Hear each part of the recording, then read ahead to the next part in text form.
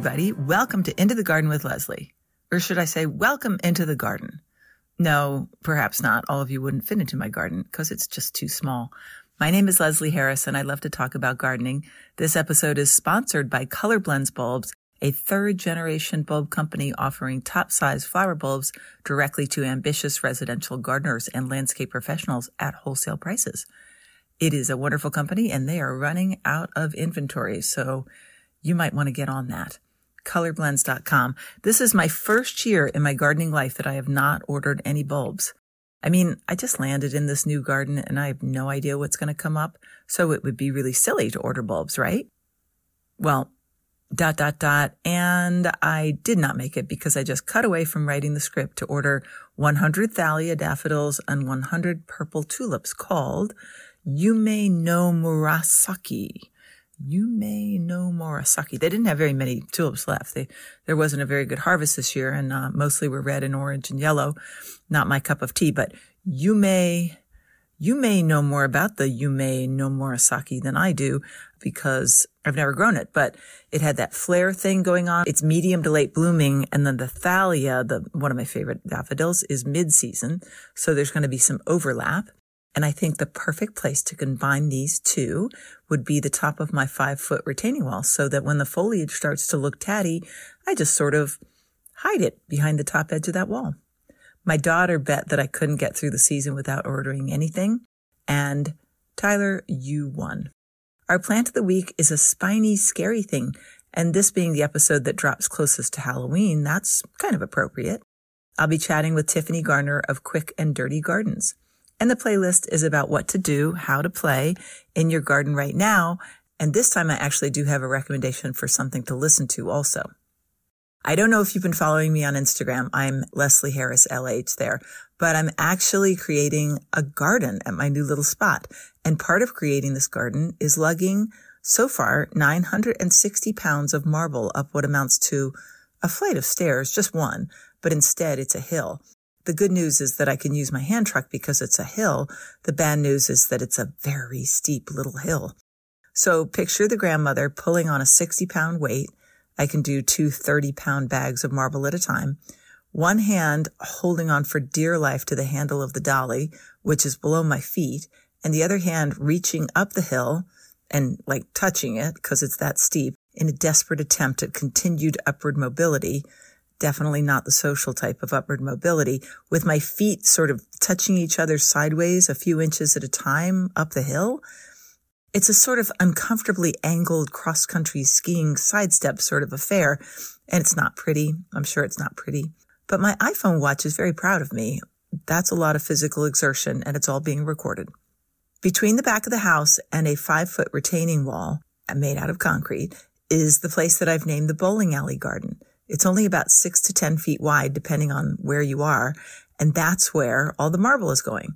So I'm creating an undulating white path surrounded by varying sizes and textures of plants with a good collection of containers and ornamental concrete tchotchkes thrown in. I'm winging it, as usual.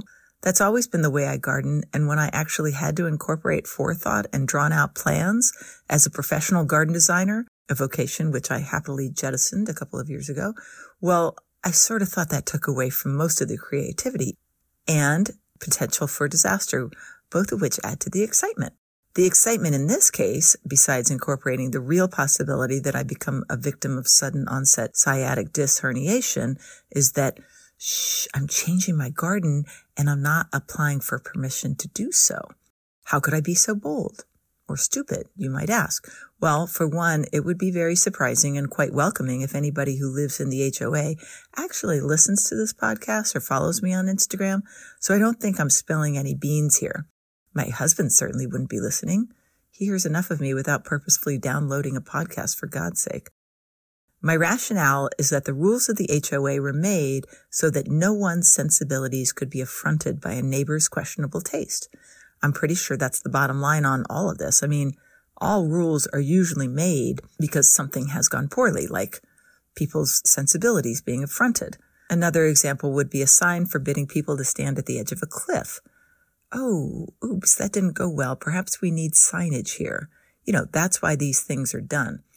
Well, in this garden, no one, and I mean absolutely no one, can see it except for me. Even Jeff would have to stand up and walk to the windows and peer out, which he hasn't been doing much of so far. It's the invisible garden, so I'm feeling quite safe in imposing my sensibilities on it without hurting anybody else's. The hackneyed line of asking for forgiveness instead of permission, I don't even think that applies here because I don't think anybody's ever going to see what I'm doing, so that I will never have to ask forgiveness. Still, let's keep it under our hats, shall we? The plant of the week is the Pyracantha coccinea, also called firethorn. This is a thorny shrub, evergreen, native to Europe and Southwest Asia. It can be invasive, but according to the map on the Missouri Botanical Database, it's not widely invasive, and for the most part, the invasive areas are in the Deep South. This plant is an adaptive pollinator, getting lots of attention from bees on the flowers, white flowers in spring, and then lots of bird action in the fall and winter on the berries. So there could be worse plants that reside in the ignominious category of alien invasive. My first exposure to this plant was painful. I'm just kidding. I don't think I actually fell into it, but at the house that we lived in for a couple of years in the late 80s, there were specimens planted on either side of and extremely close to the back kitchen door. Now, at this time of my life, I was mostly an at-home mom because our daughter had just been born. Our son was a not very graceful 2-year-old, and I can't tell you that I didn't picture him toppling off the stoop and into that sucker more than once, although I don't think it ever actually happened. Was this the right plant in the wrong place, or maybe the wrong plant in the wrong place? Back in those days, I didn't know very many plants, but that one, the Pyracantha, it's memorable, so it lodged into the hard drive pretty fast. If you describe it quickly, what you'll come up with could conjure up like a Native American holly, the Ilex opaca. Both have shiny green leaves, although the Pyracantha's leaves are narrow. Both have red or yellow berries, depending on the cultivar, that the birds like. Both have sharp bits. Now, the American holly's weapons are of the type that make you say, hey, I'm going to put on long sleeves before I prune this bush, or I think I'll go put on my flip-flops while I'm wandering around the base of this thing. Holly prickers induce discomfort. They generally don't draw a lot of blood. Pyracantha thorns, on the other hand, are extravagant in their capacity for violence. You might be wondering why I chose this particular plant as my first plant of the week, episode, since I only do it every other week after a long hiatus of this section of the podcast. Well, it's because I want to highlight some of the plants that I inherited in my new garden. And sure enough, the previous owner, for reasons clear only to himself, was a fan of firethorn. The first one that I noticed was a variegated specimen that my friend Marianne Wilburn identified on Instagram. And I think the name of that cultivar is Harlequin. It's pleasant, actually, except for the thorns, but they're not nearly as aggressively lengthy as those on the species Coccinea. Our Harlequin grows just an arm's length from the barbecue grill, but it's been trained as an espalier against a brown fence, which shows off its cream and green and a touch of pink variegation to advantage. It's good looking. By the time I started clipping on it, it had gotten fairly misshapen, but I've reined it in, and at this stage, I'm thinking it stays. I like it. I'm also a sucker for variegation, and the thorns just aren't that long. Plus, they're soft-ish. Then I found another one, the normal Coccinea type, up on the hillside, and just for you, dear listener, I clambered up the 5-foot wall and examined it in detail. Well, actually, that was hard because the hillside is a mass of beautyberries and other things, so I examined it the best I could. I removed one of the very hard, not forgiving thorns, and I brought it back into the house to measure. I just chose the first one I could grab, and I don't think this is any sort of champion thorn, but we're talking 1 3/4 inch of hard, pointy wood. Now, why would anybody grow this thing? Well, next to your back door anyway. I cannot explain putting a Pyracantha coccinea anywhere near a residential entrance unless your aversion to delivery people and any relatives or potential friends is strong, but this plant could provide a botanical deer fence. Even a deer would be smart enough to avoid a plant that would make it appear as if they've engaged in a knife fight, and they don't seem to like eating the foliage either. So they have that going for them. I mean, the Pyracanthas, not the deer. I usually finish up this section of the podcast by rather cheesily saying the chosen plant's name and then the phrase, give it a grow. In this case, let me amend, Pyracantha coccinea, or the firethorn. Give it a wide berth. And now, on to my conversation with Tiffany Garner of Quick and Dirty Gardens.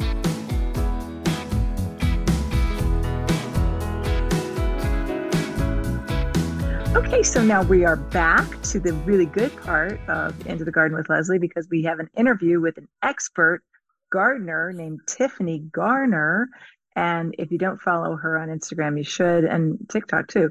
And it's Quick and Dirty Gardens. And she first got my attention because she would do like a reel and she'd show her cute face and look really conspiratorial, like, I'm going to show you something really good in the garden and talk really fast. Hi, Tiffany. How are you? I'm doing great, Leslie. It's great to be here. Good. Well, thank you for coming to chat. Now, what made you get started with with that tone and those fun tidbits that you gave us? Quick and Dirty Gardens. How'd you get going on that? I'm not sure. I think I like to be instantly excited about a video. If I'm scrolling on the internet, I'm kind of there for like a quick fix of something fun. I don't like a lot of babble in the beginning. And so I really just wanted to be like, hey, here's my point. This is a quick garden tip, and I'm just going to get right to it. Well, you got my attention. I'm like, ooh, what's she going to say next? This looks like I got to listen. Perfect. Perfect. Yeah, just what you were going for.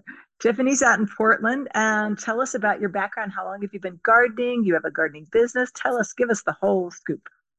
Well, gosh, it all started because I was super lucky to grow up just a block away from my great grandma. Oh, And I had a single mom. And so their great grandma was my babysitter before and after school. That's where I hung out.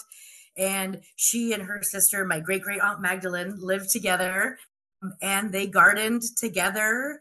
And they had, like the peonies and the peas and the forsythia and the carrots. Like it was all just kind of together and mixed in there.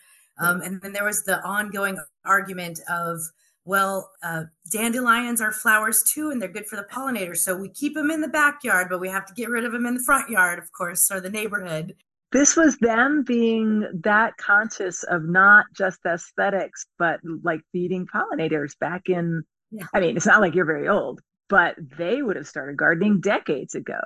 Absolutely, absolutely. And they would take their little compost pile and just bury it in the garden. They weren't, like total quote unquote hippies or anything, but they were just, that's how they were raised. My Aunt Magdalene was born in 1899. Wow. Great grandma was born in like 1907, something like that. They were seasoned gardeners for sure.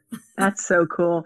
I remember moving into my first real house, and this is where I started gardening. And it was just a matter of like, what is this plant? I will dig it up. I think I read something about it becoming two plants. I will stick my shovel through it. I was at that stage. I knew nothing. And there was no Yeah. internet. I would just go to the library. But there was this magical little lady. She was from Germany and she lived next door. And she said, you do not need to take the leaves. You just, and she would just shovel soil from the garden on top of leaves. I'm like, whoa, that's mind blowing. I mean, these people, they are smart, these older people. So Magdalene, great name. What was your great grandmother's name? Mary Lorraine. Oh, cute, but not quite as good as Magdalene, which is just, Right, I don't right. know, imperial sounding. All right, so tell me more. So it stuck with you for years, or did you have that teenager, I don't want to do this sort of thing, or how'd that go? Yeah, it was just something I did and something I thought that was natural that sure, every kid rakes the leaves or every kid pulls the weeds. It was just something I did. Off to college I went. I was seeking fame and fortune. In the horticulture world, good luck. Oh, no, no, no. Hadn't crossed my mind yet. I was Uh, a singer, actor, dancer, triple threat. Look out. oh, now that makes sense because of your presence on Instagram. I get it. Okay. Yeah. But I had just done like little theater, local commercials. I went to college at Eastern Washington University and instantly kind of was like, I don't, why am I here? You just graduate from high school, you go to college. Why am I here? I moved to Florida for a year just to shake it up and was like, why am I here? Came back to the Pacific Northwest, Washington.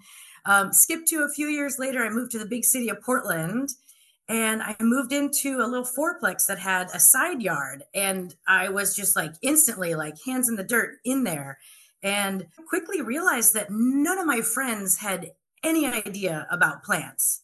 They couldn't tell a weed from a vegetable, from a perennial, nothing. And I thought, oh man, like I know some stuff here and I really like doing this. I was at a nursery one day and I said, "How'd you get your job?" And she said, "I went to horticulture school." And I said, "What?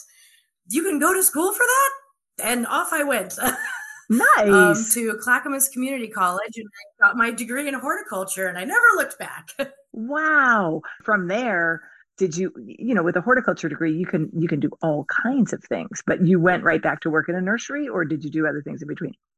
I did kind of skip around a little bit because there are so many facets to being in the horticulture field. And so I did my internship at the beautiful Oregon Gardens. Oh, nice. And then I worked there for a couple of years, but that was very, very early on before the hotel bought them out and they didn't have the funds. And so they basically had to fire like all but like four of the garden staff Oh, for all the acreage they had there. So that was a bummer. And then I dinked around at little nurseries here and there. And then I got my foot in at a bigger nursery in town and worked there for like 8 years. And that was just a massive amount of learning. yeah. That's my favorite part about this field is just every day I'm learning something new. It's a customer bringing in, "What's wrong with my plant? Here's a twig, here's a bug, why is this dead?" And I'm like, "Let's figure it out." And Yeah. boy, I just learned a lot from that. And then now I just run, I really like doing a little garden maintenance for people who have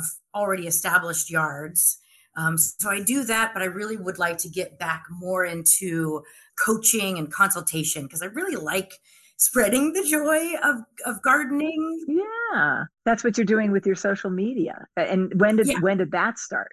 That started at the nursery. I used to teach a raised bed vegetable gardening class once a month. And the very first class I had, I was just talking about little 6 packs of veggie starts and some 4-inch pots of veggie starts. And I was just talking about planting, and I had the 6 pack in my hand, and I flipped it upside down to take the plants out of the cells. And one of the students went, "Oh, that's how you get the plants out." And I just thought, oh man, even like the tiniest stuff is something new and exciting to a novice gardener, and it just fueled me. I was just like, "Oh, I want to teach everybody how to garden." Yeah. Yeah, because it's what we love and we want to spread the joy. That's very cool. And Yeah. so with your business, about how many clients do you have? I'm just curious because I had that business that I let go a couple of years ago, but it's interesting. Yeah, I have 5 regular clients who luckily I just one day, each day a week, I have somebody's garden that I go to. And then I have probably another 5 to 10 that are just like, "Hey, can you come by and fix me up for a party? Can you swing by? A tree fell over, something like that. I need help with something." But so just a nice little like maybe like 15 to 20 max clients is what I like to Oh, juggle. that's very manageable because you don't have a crew. It's just you. Yeah, just me. Yep, just me and my one back. Yes, and you must be careful of that. Well, so let's talk about all the facets of gardening that could be and the things that I see on, your Instagram account. And I know you do a lot of TikTok too. Are you anywhere else on social besides those two? Nope, just pretty much the Instagram and TikTok. I really have created a really fun following on Instagram of like real people who ask real fun garden questions. So I like that a lot. Yeah. Oh, that's good. Yeah, it's nice to have the interaction. But it's not just flowers, it's not just veg. You do some foraging. Yesterday's post was on something that I didn't understand. It was something about a lion and it was fuzzy and white. Could you please explain that to me? Absolutely. So my second passion over the last about eight years or so has become foraging for mushrooms. Okay. And it started with just walking in Forest Park, this gorgeous, huge, many acreage forested park here in Portland. And I just started going there on my days off and looking at mushrooms and then quickly became obsessed. So now I'm even growing them in my home. And that was a lion's mane mushroom. It looked like a lion's mane, sort of. Yep, aptly named. Hericium is the botanical, and it was growing on a grow block. So some mushrooms, we have figured out how to cultivate them, not all, but some mushrooms can be cultivated in home, and it's just a real fun, simple thing to do, much like having a house plant growing in your house. I have mushrooms growing on blocks. And these are edible? Yeah. They're edible. And so what inspires you? Is it the different tastes of the different mushrooms or the fun of growing them? How many different ones do you grow? Both. The lion's mane and oysters are two of the simple, easy peasy, anybody can grow them. But the lion's mane is just quite beautiful and unique in its shape and structure, Yeah. as you can see in that. So I really just grew it for fun. Also, it is very good for you, and it's fun to cook up because it has a texture just like crab meat. Oh, So instead of like cutting it, I'll just peel it apart like chunks and it comes out chunky like crab meat. And then I can make like fake mushroom crab cakes. oh, cool. That sounds really good. And then the other one that you mentioned was the oysters. Yeah, oyster mushrooms are also super common, easy. There's a couple, there's a yellow, a pink, and a gray one that you can grow in your home on one of those blocks. They're easy to find. You can get them, online, or a lot of bigger cities are getting these cool like mushroom grow shops, where you can buy the equipment to buy these edible mushrooms and oysters. I mean, that's a great substitute if you're like a vegetarian and you want kind of a meaty, chunky thing in your meal. Yeah. Both the oyster and the lion's mane can be quite substantial and chewy. Once you get started with your growing, strategy, how long is it self-perpetuating? Can you propagate from your original acquisition, or how does that even work? Yeah, those grow blocks can often produce more than one flush of fruit. So I had already harvested one big lion's mane off of that block. And then I cut that off, and then I put the block actually outside in my shade garden. And forgot about it. Yeah, I was on vacation for 2.5 weeks. I had the garden bed was on a irrigation timer, and so it was in the shade and getting wet. And when I came home from vacation, there was a whole new fruiting body on the block. So it was very exciting. Only in several weeks. Yeah, just in the 17 days. Yeah. Wow, that's very cool. And what are your favorite ones that you like to find in the wild that you don't cultivate? Well, I just went out Saturday and had a massively successful day finding porcini and chanterelles, Nice. which was the best haul that I've had of chanterelles probably in my whole foraging career. So Wow. that's pretty exciting. I'd have to say the most magical one to find is that lion's mane or the hericium, because it's not as common, and it's oddly shaped, and so it really kind of takes your breath away. I've only been lucky enough to find a really good specimen once. I found a couple of small ones, but it really just stops you in your tracks and takes your breath away, and you just think, oh man, this magical thing grew. Like in just a few days, this thing grew to this beautiful mushroom, and if I hadn't found it, it might never have been found, and it would have just lived its life cycle on its own. But now I get to enjoy it and eat it. That's so cool. And you're married or you have a partner. I know. Does he like mushrooms too? Yeah, my partner Dan has been really exciting.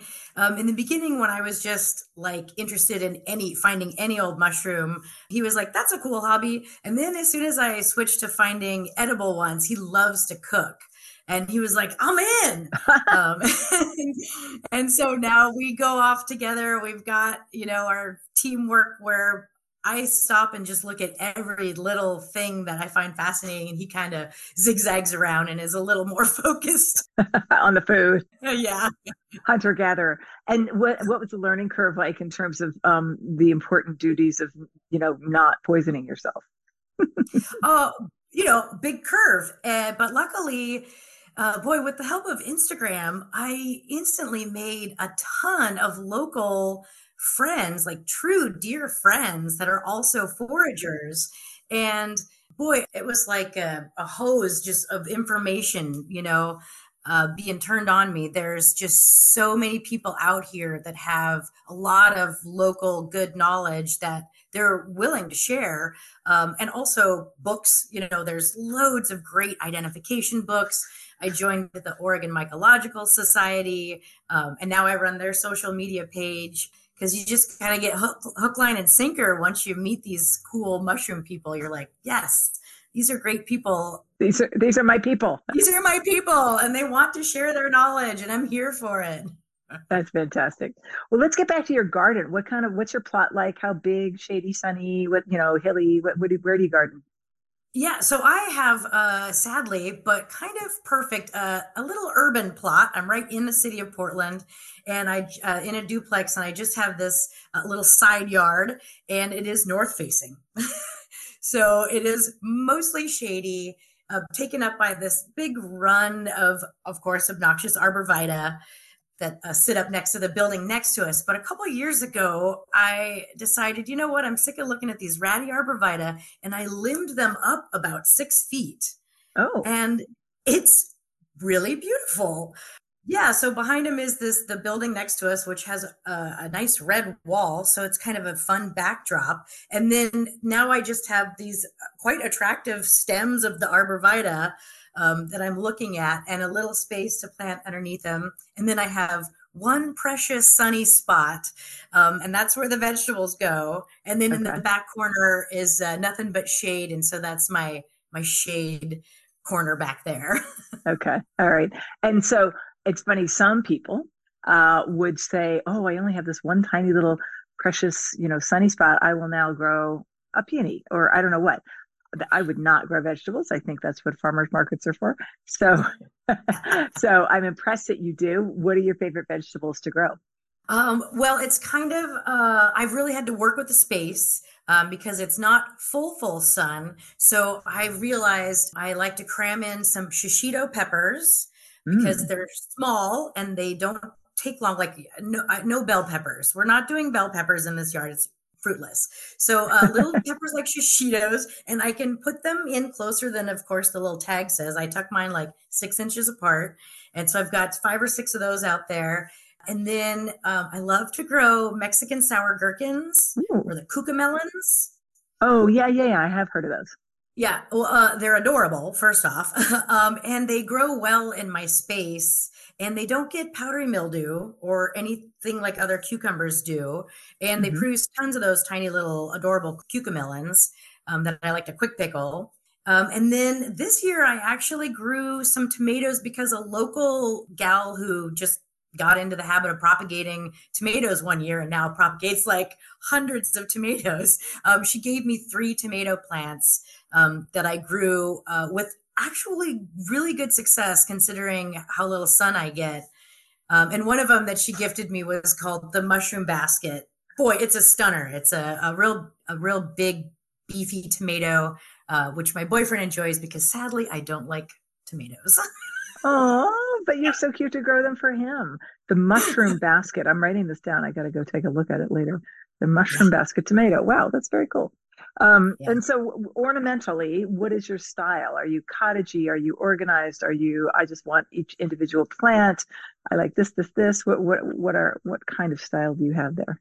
Yeah, I think it's a little chaos. My style is a little chaos. Yeah. My back shade garden is pretty cottagey. A lot of hostas, a little Japanese maple tucked in there, ferns. I love ferns a lot, so I have several varieties of ferns. But then I have this string of container plants that go along this row of limbed up arborvitae because I didn't want to fight the with the watering underneath those arborvitaes. So I have a bunch of containers, and that's like agave. I have a bunch of agave and then a pine, a Chief Joseph pine. Oh, Um, cool.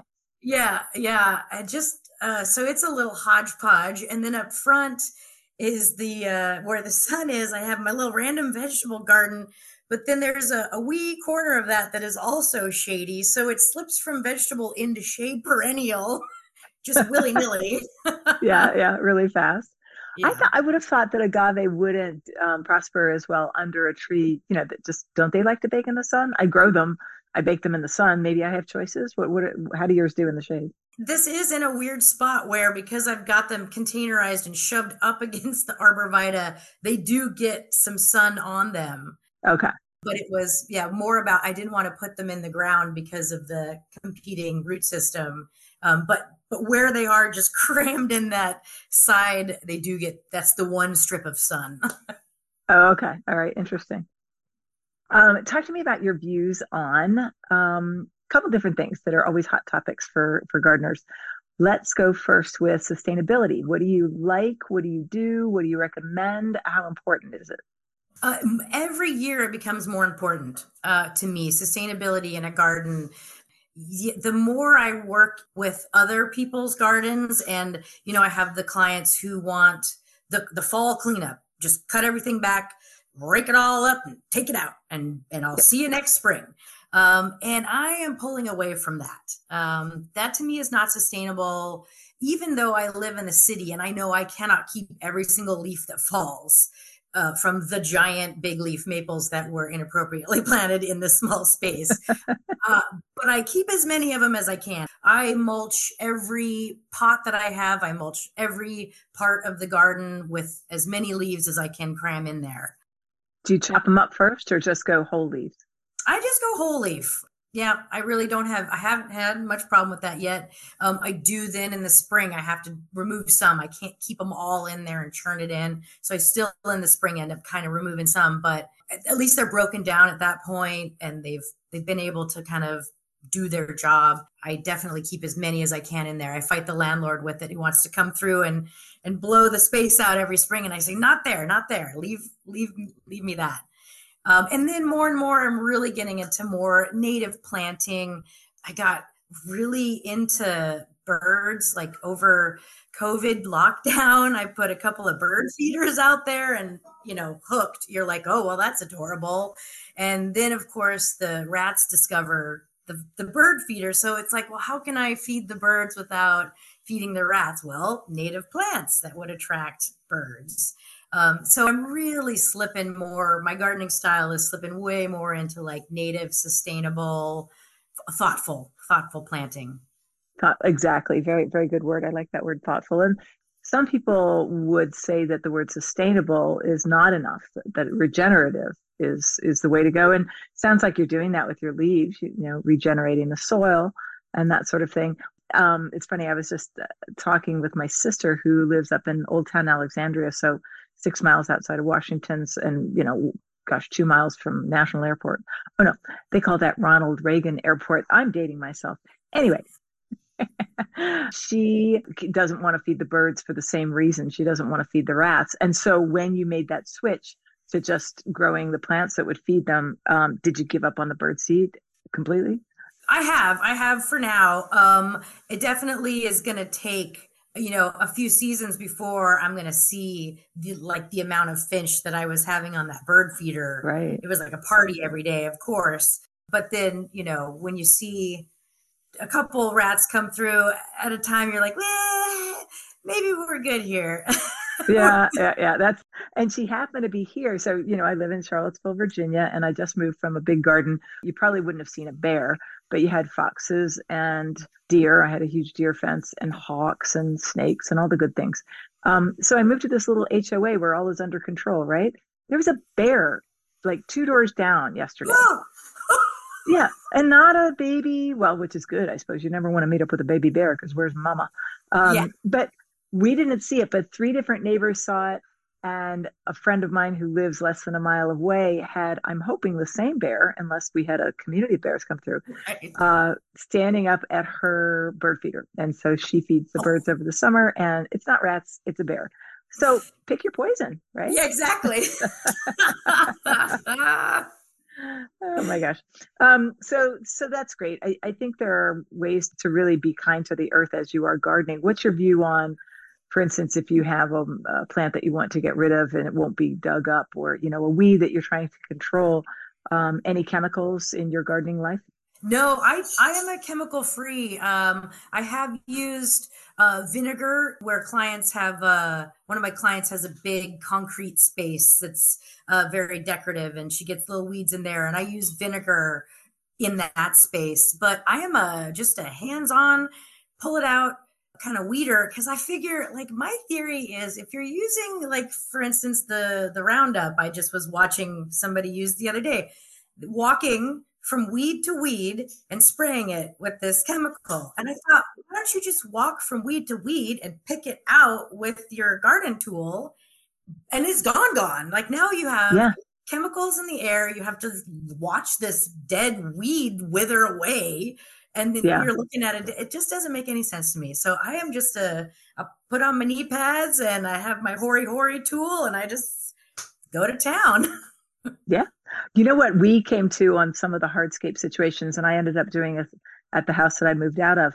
I used a strimmer, a string trimmer, to get weeds in patios. And Oh, just, just to quickly, we would use them to edge lawns. My business was similar to yours, only I did have a crew, but no mowing, no blowing, just, yeah. but we did have a little tiny blower. It was like an electric broom, basically, and a Yeah. string trimmer to neaten the edge of a lawn because we were all about the tidy for this business. And then I'm like, wait, we can beat up that weed and not Yeah. use any chemicals and not even bend over. Hello. Yeah. Yes.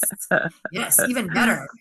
Oh, well, that's what I'm using on her patio this spring. Then I'm using the weed whacker instead. That's a great idea. Yeah. Yeah, Yeah. it's very effectual. And if you have one of those battery powered ones, it's fairly quiet and it's quick. So I recommend. When you go to express your views of sustainability toward clients who would be less aware or interested in them, how does that conversation go? And have you ever had to part company with somebody who said, or would you part company with somebody who really had different views from yours? Usually my clients, I feel like we kind of see eye to eye. I did like recently have a conversation with a client who wanted to change a big field she had, and and she said, well, they've recommended I could put plastic over to go chemical free, just put plastic over this field to kill it off for a couple of years, and that whole process. And I said, yeah, that is a whole process. But then I explained, but you're also like, that's 2 years worth of rainwater that's not getting soaked in, and you live uphill from this house. And I'm not an expert, but I feel like the water is just probably going to rush off that big giant field of yours if it's covered in plastic right into their basement. So let's talk about maybe just replanting this in a more sustainable way than just kill it off and replant it. She was super open to that, and I really like that. Oh, good. Yeah. I'm glad to hear that. Yeah, it's so funny. When I speak to groups, I go to have speaking engagements, and the name of my generic talk is thoughtful gardening. And it's ironic that we were talking about your great grandmother and great aunt, and my neighbor, who were older people who really knew what they were doing.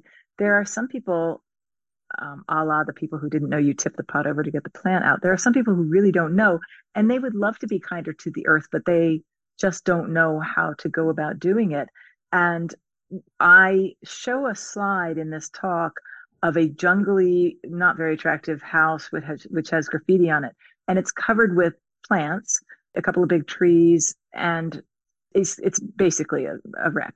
It's a dog's breakfast. And then I show a very modern, clean looking house with just lawn and maybe a tree at the corner. And I talk about how I would have wanted in my earlier garden days to start with the clean slate place. Mhm. Mhm. Besides, it probably had a nicer kitchen, and no graffiti. Right.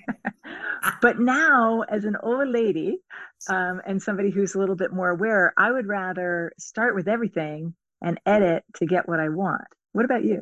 Yeah, no, I love that. I love that idea too. I think that's so much better to just already have some bones, have something to work with, and you can, see what works, what is working, watch it for at least one season, Yes, and be like, okay, I see this is a really hot spot. This is a really shady spot, whatever the case may be, and edit from there. right. Yeah, I think people want to know. It's just not, like, we don't teach home ec anymore. We're certainly not teaching gardening.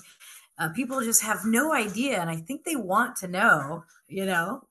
A lot of people do, and millions more did during COVID. I hope that some of that is sort of sticking around. I look at the demographics of this podcast, and we aren't spring chickens. Not me, and not my listeners. Only you. You're the only spring chicken listener.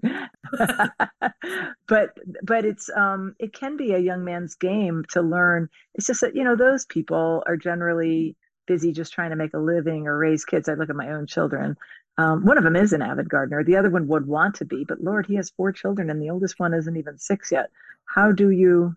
I mean, what's your bandwidth, right? Yeah, I realized when I worked at the nursery, extremely pregnant women and families love to go plant shopping, and I would always just be like, you have a whole human you're about to take care of, and you think you're going to take care of this cart full of 4-inch veggie starts? Oh my Absolutely gosh. not. No way. Those things are done for. Yeah. You'll stick them in the ground and they're toast next week. Yeah, especially if you're not into it. Like if Right. I mean, my boyfriend and I both like we'll go work in the garden, and then we just sit and stare at it, for Yeah. hours. If you're not into that, I like to say there's two different kinds of people out there. There's the people who call it gardening and the people who call it yard work. Yes. And that says a lot. Yeah. If you're, I love to garden, or it's just yard work, there's two different people there. That's true. That's true. And it's funny that, both of you do like it. I have the advantage or disadvantage, depending on how you look at it, to have not completely disinterested. He cheers for me and he looks and he sees and he helps me lift heavy objects sometimes. But in a way, especially with this new small space that I've moved into, like, isn't it kind of hard to referee who does what and who gets to put what plant where? Very tricky. Very tricky. Is he within hearing distance, by the way? Is he going to listen to this? He is. He's over there. But, this year especially worked out great. So I've always said, let me use the shade spaces because I love shade plants. I love a fern. And then he's always had, you get the sunny spot because he is a vegetable grower. That's his whole, loves to grow a vegetable.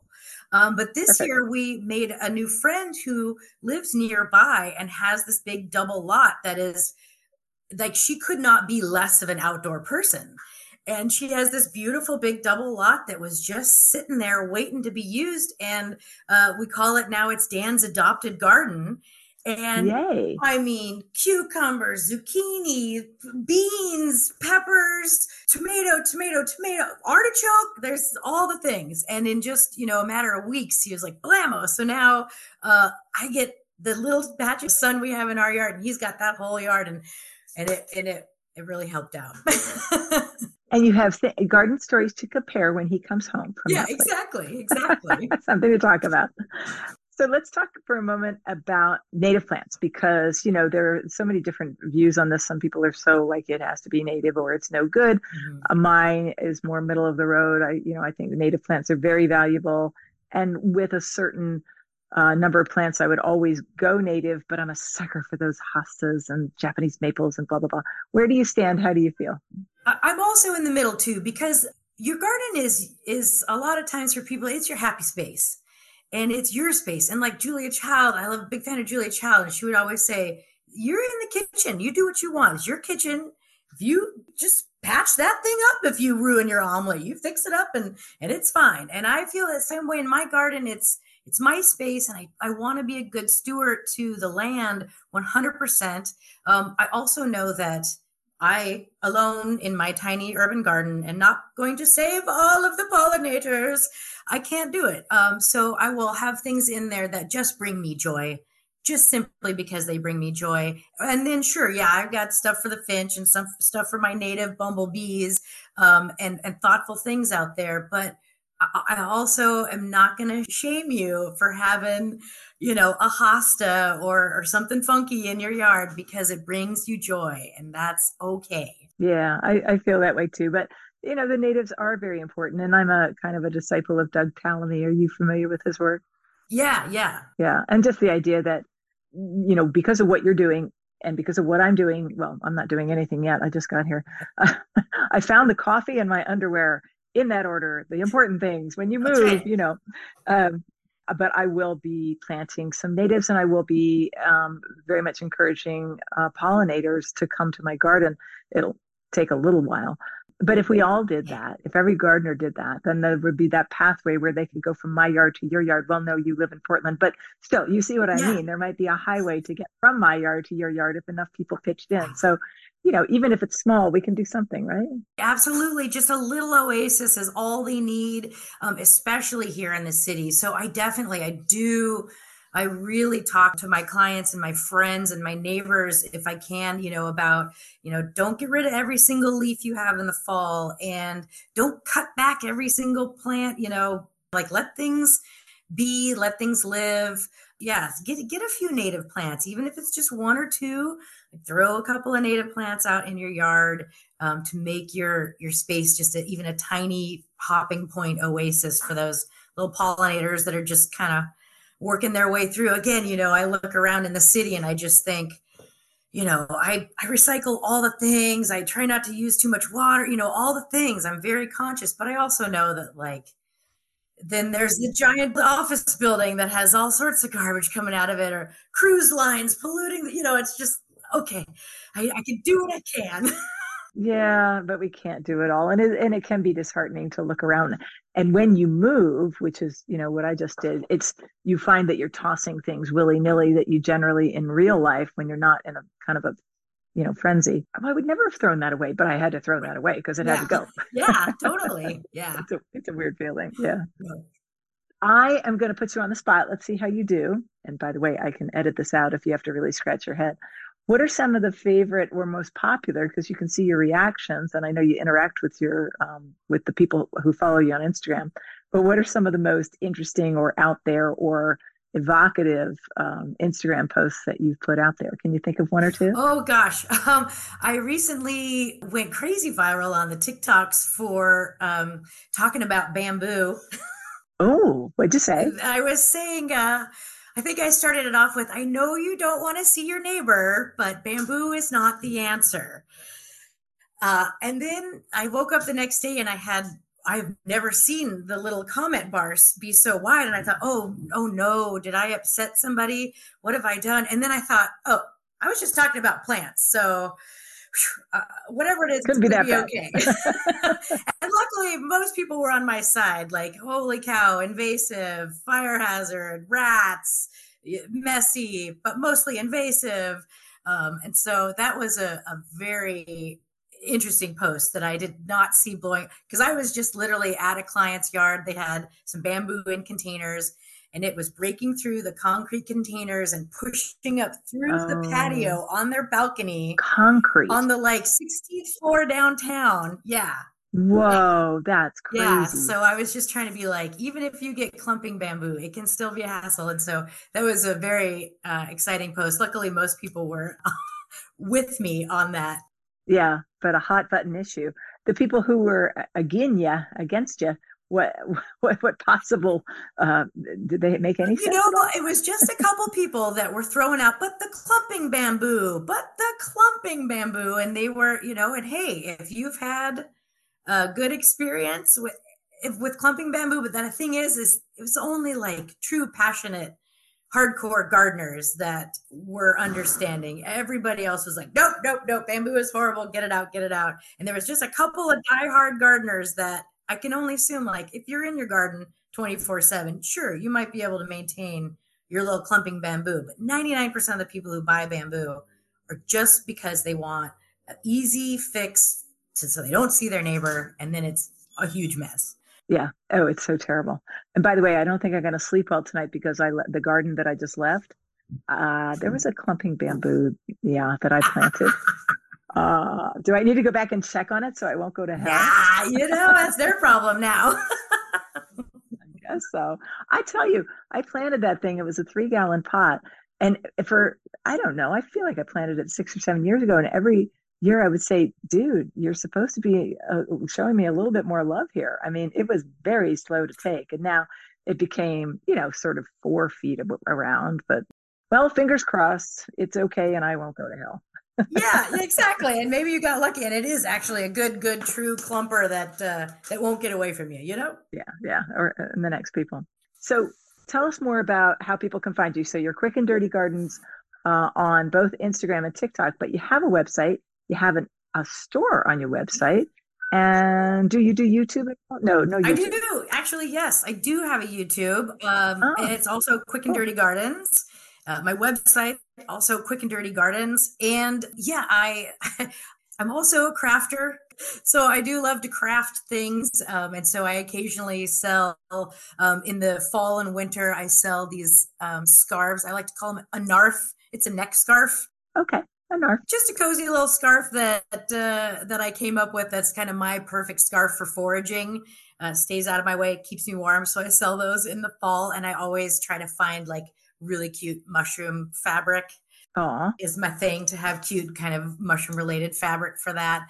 And then I'm trying to get better at doing like blog posts on my website, but really that's what my Instagram is for. Yeah. You're informing people. Yeah. I'm not a writer. I'm a speaker. I'm a shower, so it's easier for me to just make a quick video.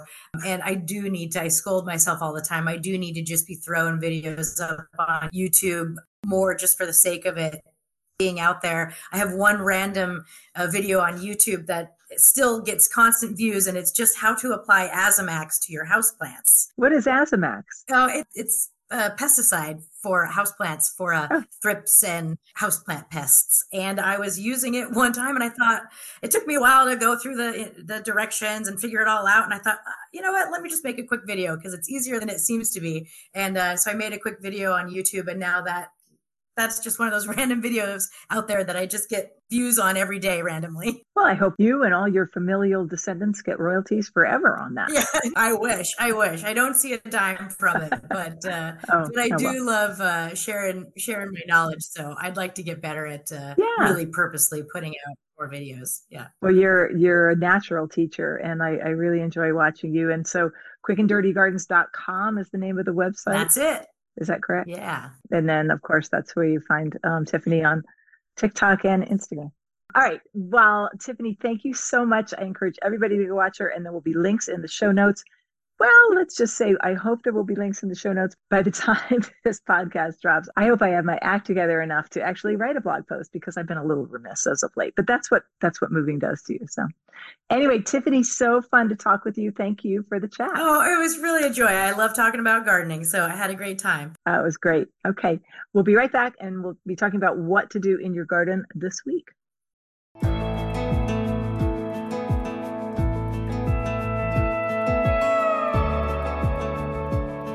I hope you enjoyed my conversation with Tiffany Garner, the Quick and Dirty Gardener. She's very fun to follow on social media, so I hope you do. Here are some odds and ends that have come across my shortish attention span in the last couple of weeks having to do with gardening. Number 1, last episode in my conversation with Kathy Jentz about ground covers, we mentioned the horrible ground cover called Houtonia cordata. We talked about how terribly invasive it is, difficult to pull, and I also mentioned that I had planted it within 6-foot concrete walls. No, there is no torpedo factory remnant in my old garden. I meant to say 6-inch walls. But I got the attention of friend and gardener Liz Hayes, whose garden I've seen, and she has the worst infestation of this particular plant, the Houtonia, that I've ever clapped my eyes on. And she wrote to point out 2 things, one of which I was aware, but I had safely subverted it out of my conscious memory. And that is the really yucky, not good smell of this plant, or the roots of Houtonia. As you try to pull it up, so unpleasant. And I'm sorry for her because she has a job in front of her. But then the other thing she told me is that after she visited my garden this summer, and then she went to a nursery fairly near me, she saw it on sale. She saw Houtonia cordata, the chameleon plant, on sale. If you're a new gardener and you see a cool-looking 8-inch or so variegated ground cover that they call chameleon plant, and the botanical name is, again, Houtonia, Houtt, etc., Houtonia cordata, do not buy it. You don't buy it, but you do have a choice of either backing away slowly or turning around and running. It's a bad plant. Thing number 2, in the last episode, in mentioning some timely seasonal tips, I selfishly didn't even include the simple one of division of perennials. I think that's because all of the perennials in my little garden, well, if they were to be divided again, they would become so microscopic as to not be plants at all. But those of you with healthy chunks, it's a great time still to do this. As you're hearing this, if it's new out in early November, the weather for us, for a lot of the country, has only recently turned cold, and so the soil is still warm. And in almost all cases, when you divide a perennial, you can use a shovel or you can saw it in half, or sometimes they sort of break apart. You don't really need to keep the foliage on your division. What you really need to take care of is healthy chunks of root. Try to be more organized than I am and mark what you've done. Take a picture or mark it with popsicle sticks or something. Or you can do as I do and leave it as a total surprise for the next spring. Either way, you're enjoying your garden in either that organized, controlling sense or via that feeling of always having something to look forward to because you're never really sure what's going to happen. Next thing, I get this publication called Grower Talks because I guess I'm still quasi-connected to the green industry. I must have signed up for it at some stage. I was actually in the green industry with my gardening biz. That's probably how it started. My temptation upon receiving this hefty quarterly tome is to recycle it immediately. But then I make myself flip through it just in case there's something I need to know, something new to the industry. Usually, I swear, it's the umpteenth bloody new type of petunia, but in this case, I saw that some clever person had designed a better way to carry plants around nurseries. You know, if you buy a tray of plants, you get all those plastic pots, and then there's that plastic tray that comes with it. It's a lot of plastic. Well, somebody just said, that's silly, and they made something smaller that connects the tops of the pots together with far less plastic. It's very similar to the way a six-pack of beer is connected, only with even less plastic because there are holes for the plants. Keep an eye out for this new system, hopefully in nurseries soon. Why am I telling you this? Well, it makes me happy when somebody smarter than I figures out a more efficient system than the one that exists, so I thought I'd share that happiness with you, dear listener. Okay, next thing, in the episode before last, I told you that I would tell you if I missed my big garden that I left, 2 months ago now. And in episode 107, I did talk about it, going back there and how cathartic that was. But just a little bit of follow-up on that. I'm not quite sure what I'm going to miss at other types of year, but what I missed now, this fall, particularly, were asters and hydrangeas. I did end up getting some asters, and I couldn't find the smaller one that I had mentioned in the last episode. I think I was going to hunt for October skies. But instead, I did end up getting Radon's favorite, which is a bit of a sprawler, but really pretty similar, and you can always pre-prune it. As soon as I got those 2 pots out of my car and put them on my front porch, the flowers were covered with pollinators, like they knew when I was coming home. As for their hydrangeas, well, I can't live without them. At this time of year, I cut those dried heads and I make arrangements, and I just love them. So now I have 18 3-gallon pots waiting for me to plant in the next week or two. Let me tell you what I got. I mean, this garden is so tiny, you're like, where's she going to put these? But 2 of them are actually going to fit into a front sunny spot where there's nothing but a tree. And I think I can fit 2 of them in there, maybe just one. I might have to think about the other one. Both of those are Limelight Prime, which is apparently an improvement and an earlier flower than Limelight, which is a hydrangea that I love. Then there are 16 plants for the back along the top of that 5-foot retaining wall, where grass grows for some completely mysterious reason. I mean, this is an HOA, and we didn't bring our lawnmower, so literally a guy gets up there and swings his strimmer, his string trimmer, around for 2 minutes once a week to cut grass that no one can see unless they stand on tippy-toe near the wall, and no one walks on except for him. Makes perfect sense, right? Once again, the rules of my HOA say that I do not need permission to add plants to an existing bed. Well, behind the top of this retaining wall is this ridiculous 20-inch deep path of grass, and behind that are tall and taller shrubs reaching right up a hillside. So in my little pea brain, I'm just adding shrubs to a shrub garden. I'm within the rules, and it's the only sensible thing to do. And that guy from the mow and blow team will never have to go up there and do that again. And then in terms of scrambling up the wall to maintain that area, well, that's going to be me. And that's going to be whenever I want to cut some hydrangea blooms and prune it once a year. So once a year. Easy peasy, lemon squeezy. So the top of that wall will be lined with the tulip and thalia bulbs that I just succumbed to. Thank you, Color Blends. And the following 4 types of arborescens hydrangeas, which, by the way, bonus, are native. Arborescens hydrangeas are native to the eastern United States. All of these 4 types get to be about 4 feet tall and wide. And I chose the Invincibelle Blush, which is pink, lightish pink. The Invincibelle Lace, which is a kind of a purpley bit. Lace cap have those parts that don't open. The parts that open are very light pink, and the ones that sort of look like they could are kind of a purple. It's a very pretty look. Then the Limetta, which is a lime green, and the Incredible, which is white. And I'm so excited. I'm just going to line them up in some sort of random pattern and watch the fun next summer. Hey, remember what I mentioned last episode? 'Tis the season for free mulch, so let those leaves cover up your garden beds and try not to chop down too many perennials unless they're bugging you, in which case chop away because, hey, you know what? It's your garden and you should like the way it looks. But the more you can leave, the better it is for the environment, so see what you can handle, aesthetically speaking. I had a great question from Rebecca Hunter of Nashville, Tennessee this week, and it was, how exactly do I contribute to your podcast? You mentioned something about buying a cup of coffee, but I don't really understand. Rebecca, thank you so much for making me realize that it wasn't clear. So on my website, which is lhgardens.com, there's a blog.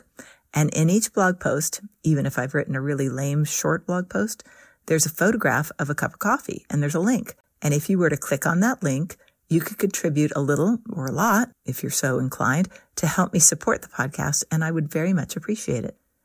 Another way to get on my good side, which is I'm sure what everybody has on their to-do list, is to leave me an Apple review, and this was from N.M. Gardens. She said, or he said, I look forward to each episode, and I find myself smiling the whole way through. Very informative, yet entertaining. Great for novice gardeners and seasoned alike. Well done. Thank you, N.M. Garden. I do appreciate you taking the time to share that with me and other potential listeners. Okay, so I hope you get out there and play in your garden, but the other reason this section is called the playlist is because sometimes I get organized enough to tell you to go listen to something. And this week, it's a recent episode of Margaret Roach's podcast, which is called A Way to Garden. The episode is worth listening to, the entire thing, even though I wish the editing were a little stronger. No, did I say that? Clearly, I need more editing also. The guest was Todd Bittner of Cornell University, and as Margaret and her guests often do, they had collaborated on an article in the New York Times, which preceded the podcast. It was probably called something like the podcast title, Cornell's Take on Native Lawns. They weren't too surprised, but they made a note of the fact that their article had gotten a really strong reaction from people. It wasn't a lose the lawn type of article. It was a, hey, can't we do better than turf grass type of article? And of course, there's always that thought, are you really using all of your lawn? It's actually good for all of us to think about how big our lawns need to be and how big they maybe used to need to be. And are those people still kicking a ball? Anyway, the readers who reacted negatively to the article didn't like the suggestion of using natives instead of turf grass for the following 3 reasons. 1, they didn't understand how to maintain these native plants that are going to grow taller than the 4 inches that their mower allows. 2, the look of a mixed native plant lawn is simply not as uniform and conventional as turf grass, and therefore might not be allowed in their HOA.